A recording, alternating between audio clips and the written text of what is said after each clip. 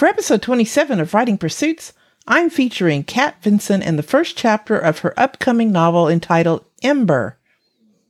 We stepped through her chapter using my first chapter rubric. If you are interested in appearing on the show with your first chapter, then see the link in the show notes. If the link is no longer available, please see my services page on writingpursuits.com. Welcome to the Writing Pursuits podcast, where authors like you discuss writing craft, author life, and book marketing strategies.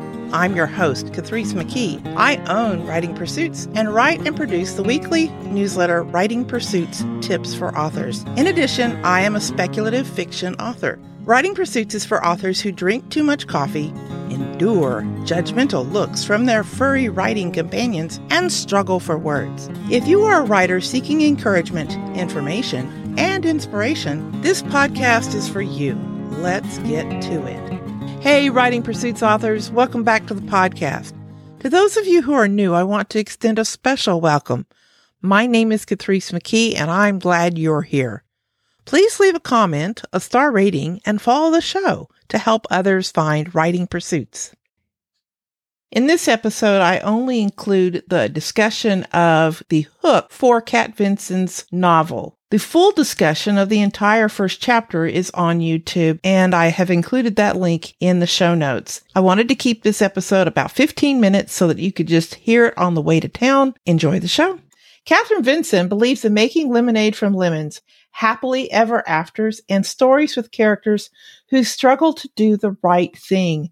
She's married to her first love, and they are raising a beautiful teenage daughter in the Florida Panhandle. Her major was cross-cultural studies, which is her excuse for an obsession with Asian TV dramas and unique fantasy world building. So, 16-year-old Ember, the story's called Ember, right? Right. The 16-year-old Ember wants to spread her wings and fly, literally, but it's forbidden since a human might see. So she runs away from the Florida Keys to the Bermuda Triangle to the hidden island her people abandoned 18 years ago. And then she breaks a wing. When 20-year-old Cole senses someone in a haystack, hiding in a haystack, he isn't expecting a Vindalfer. Okay, did I say that right? Vindalfer? So. That's okay. all I said. We'll go with that. Okay, when 20-year-old Cole senses someone hiding in a haystack, he isn't expecting a Vindalfer teenager. Then she gets herself injured and surrounded by an enemy tribe. He only has one option if he wants to protect her: bind herself as her keeper. Together, the two must uncover the mystery of why Ember's people left, succeed, and her people can come home, fail, and she may lose her wings forever. All right. That's awesome. Pretty good book description. It's almost there, I think. So good deal. Good show. Okay. So, this is a little, mind map of the first chapter rubric. The thing you need to know is that there is a set of global elements up here from the story rubric. I'm a 3-story method certified editor, and so we use the story rubric all the time. I've developed this first chapter rubric because I feel like authors have a hard time with the first chapter. It's so important. It's so hard to get right. And I think that this will help people perfect the first chapter on their own and with the help of, an editor if they need it. So in the global elements that we're most concerned about, there's the global conflict, global choice, and global consequences. You did a pretty good job of hinting at those in your back cover description. So here's the global conflict. It could be any of these. Let me move it down a little bit. Character versus self, character versus character, character versus society, character versus nature, character versus technology, character versus the supernatural, and character versus fate. I'm thinking yours is probably character versus self a little bit of this, and probably a lot of this. Am I right? Right. Okay. Actually, yeah, I think that's going to be where we're at. She's going to have some things about herself. I can tell with the Ritter that you introduce in the second scene that there's going to be some character versus character conflict. that's always a good story. And then the overriding theme, though, is kind of the character versus society. Right. Yeah. And then out of all that conflict flows choices, and all the choices deserve consequences. That's what you're kind of promising, is that there's going to be consequences. So that's where the global elements come from. And here in a minute, we're going to read the hook for your story. But the thing I'm going to be looking at are these 5 elements: promise, point of view, setting, tone and mood, and genre. Under promise, you're promising there's going to be answers to the questions you raise. There's going to be conflict, and there's going to be satisfaction in the end. So all that happens in that like first 3 paragraphs or so. And then there's the point of view. You have to establish point of view, and it needs to be clear and engaging. Setting is time and place. You're going to raise some questions about the set through the setting, and it gives context, right? So if that's missing, you don't have context, or you don't know where you are or what time of day it is. That only works if you've got a hostage situation. And then, tone and mood is what I mean by that is you're creating emotion, and you're promising that it's going to be enjoyable. And then you, with the genre, you're going to establish the genre pretty much right away. And your readers are going to think it's going to meet their expectations. So that all has to happen in the hook. And that's why that's where we're going with this. So let's, without any more ado, since you wrote it, I'm going to let you read it. Okay. Clear skies, a strong breeze, and absolutely no one around. Just right for flying. Standing at the edge of the trees, Ember gazed across a clearing scattered with sedges and palmetto plants. She'd found the secluded spot 6 months ago, a barren space deep in the hardwood hammock of the Florida Keys, and it had quickly become her favorite hideout. Sliding her backpack off her shoulder, the 16-year-old peered into the top of a nearby gumbo limbo tree. There. She spotted the familiar broken stub high among the peeling red branches. Her bag with red school books and leftover packed lunch would be out of reach of most nosy creatures up there.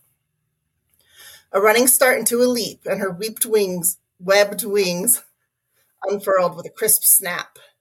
She hovered for a half second, looping the bag on the branch, before her sneakered feet landed back on the forest floor. Now to practice. That's a very clear hook. I kind of gave you that last sentence because I felt like it was the hook to the rest of it that, leads into the next action that's going to happen. Let me show you the rubric. This is what the rubric looks like. The actual rubric, not the map. And I actually even have a table of contents to help people find the section they're looking for. I copied your blurb up here, or your back cover description. And then this is kind of the way it works is every section, or in this case, it's a subsection, has a table, and they each have the same heading: undeveloped, fair, good, excellent. Excellent is usually just ridiculously hard to achieve. If you have straight good, you've got a very strong first chapter, and you really don't have much to worry about. But this is like, the hook is likely to be quoted from now on, like Pride and Prejudice. Everybody knows the first sentence of Pride and Prejudice, right? So That's kind of a little bit unattainable. They're going to print it on bookmarks and t-shirts. Okay. All right. Calm down. But anyway, this is a promise of conflict, answers to questions, satisfying story. And so I say that your hook is original, interesting. Immediately questions are raised in the reader's mind. Some form of conflict is clear, and there's a promise of a satisfying story. Readers want to keep reading. They are hooked. So what I really like, let me put that right, is that just right for flying. Your very first sentence is excellent. So clear skies, a strong breeze, and absolutely no one around. So this hints at conflict right away. She's keeping a secret, right? And that means that somebody would be upset if they found her. So well done. And then before the end of the first page, I have the following questions. Ember can fly? Whoa, wait. Is she a fairy? What's going on here? And why does she have to practice in secret? That's my second question. And what is she practicing for? Who would keep her from using her wings and why? And then finally, why is she trying to blend in with her clothes? That part comes next, where it describes her clothing and the effort she's made to blend in. And so really good stuff. And that's the first one of the 5 things we talked about in the hook, was the promise. So loads of questions, a promise of conflict. I think it's going to be a satisfying story. Then the next thing is point of view. Well, obviously we're really in her head. She hasn't said anything, but we're in her head. Memorable characterization begins immediately, or the narrator charms the reader in the first 3 paragraphs. I felt a connection to her, the kid after school who's doing something that she thinks she needs to do, but everybody else might feel like she doesn't need to do. We are strictly in her point of view. Also, really well done. Let me go over to your manuscript here. We know that her name is Ember. We know she's 16 years old.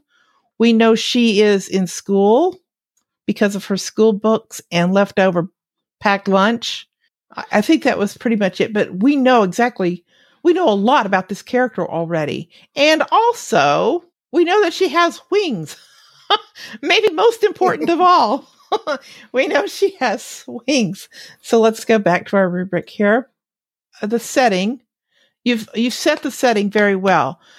Clearly scattered with hedges and palmetto plants, hardwood hammock of the Florida Keys.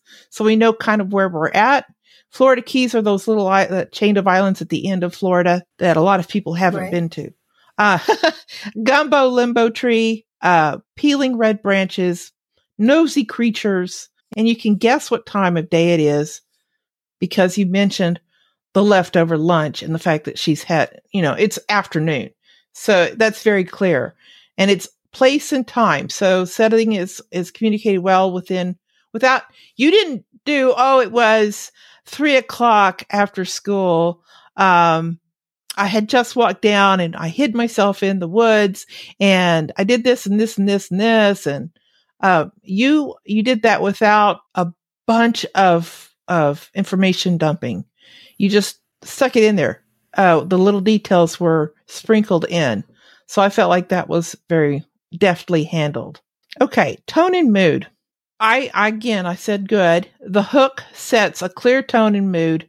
The word choices and phrasing are original, engaging. Readers feel confident they will enjoy the experience because of the author's tone, and the emotions they feel at the beginning make them look forward to getting on with the story. Immediately, I was intrigued because this is her favorite hideout. Would be out of reach of most nosy creatures. I want to know what kind of creatures are in this woods that'd be interested in stuff. Absolutely no one around. And then I loved this sentence. Her webbed wings unfurled with a crisp snap. She has sneakered feet, and now to practice. That is a very great way of starting your characterization. Not only does she want to do something in secret, but she's evidently disciplined enough to want to practice, which is like, wow, that's kind of unusual for a 16-year-old. I don't know about you, but I didn't want to practice anything when I was 16. So the reader can sense Ember's satisfaction and her anticipation. They can feel confident they will enjoy the experience. Okay, final section of the hook is genre. The hook establishes the genre of the story and makes a promise that it will be consistent with genre expectations. I'm going to say this is a contemporary fantasy. Yeah. And so what we have here is just right for flying. Right away, we get this little hook here that tells us something's going on. And then she has webbed wings and she flies up, hooks her bag on the branch, and then she plops back down to the ground. So clearly she's not a normal human. So, Well done. And that's the end of this episode. I want to thank Kat for letting me be a part of her project, for letting me read her first chapter and feature it here. I can hardly wait to read Ember when it comes out. It's going to be great. Remember that the full episode is on YouTube at the link in the show notes. And that's all I have for today. Until next time, thank you for joining us today. If you enjoyed this episode, please leave a comment and follow the podcast. If you're new around here, I hope you will sign up for the weekly newsletter, Writing Pursuits Tips for Authors. That link and all the links mentioned in today's episode are in the show notes at writingpursuits.com. Please join us on Wednesdays for new episodes and keep writing, my friends. Keep writing.